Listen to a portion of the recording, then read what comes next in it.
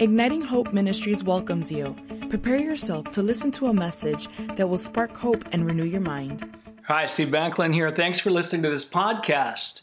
This is part of a series that I'm doing on leadership using the word leaders and each letter of that word to describe one attribute of what I believe is powerful and effective leadership. Now today, we're going to be talking about the letter R, and this is to reproduce yourself.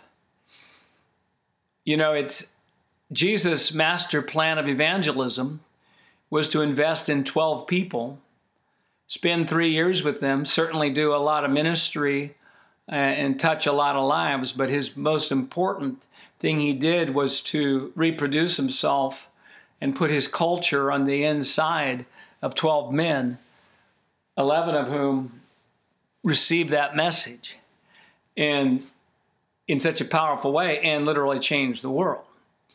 Now, when we get in a mindset of leadership training and not just try to make people good Christians or not just try to fix people as ministry leaders or leading in any environment, and we begin to see our people as future influencers, and we understand that one of the greatest things that we do as a leader is empower people around us, and part of empowering people around us is to give them opportunities to grow in leadership and to grow in the areas where we're strong in. And so good leadership does work its way out of a job. It purposes to do that. It purposes to constantly train people in how we think, why we do what we do, giving opportunities for people to lead, minister underneath us, giving feedback, telling people, hey, here's 2 things I really appreciated. Here's one suggestion for how to take it to another level. A culture of feedback is absolutely vital to the reproduction.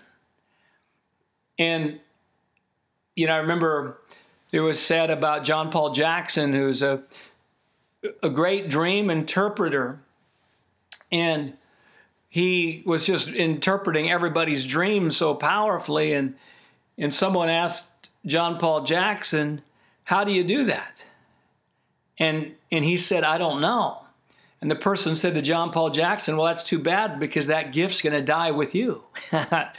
And so that motivated him to figure out what he does, put language to what he does, and then reproduce it and train others in the same way.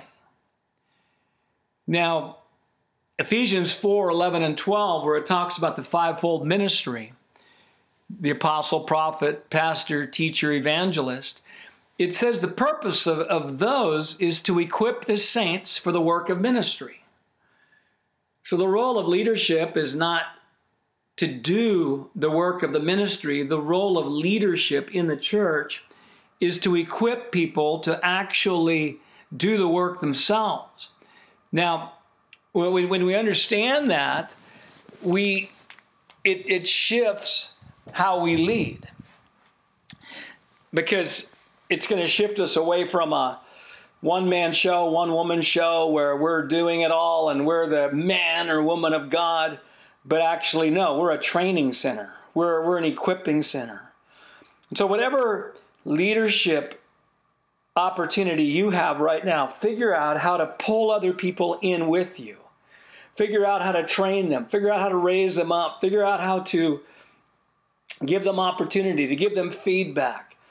And whether it's having someone speak 5 minutes at the end of a teaching or sermon, or asking somebody to open a meeting with a thought or prayer, there's so many creative ideas to do it. Again, in our book, Culture of Empowerment, we've got many ideas that cover this area. So great leaders reproduce themselves. And I believe you are a great leader, and I pray grace over you in this season of training people and partnering with people and helping people sharpen their leadership axe under your leadership. Hey, thanks for listening. We're looking forward to having you again on another one of our podcasts. We hope that you have been blessed by this message. For more resources, you can visit our website at ignitinghope.com.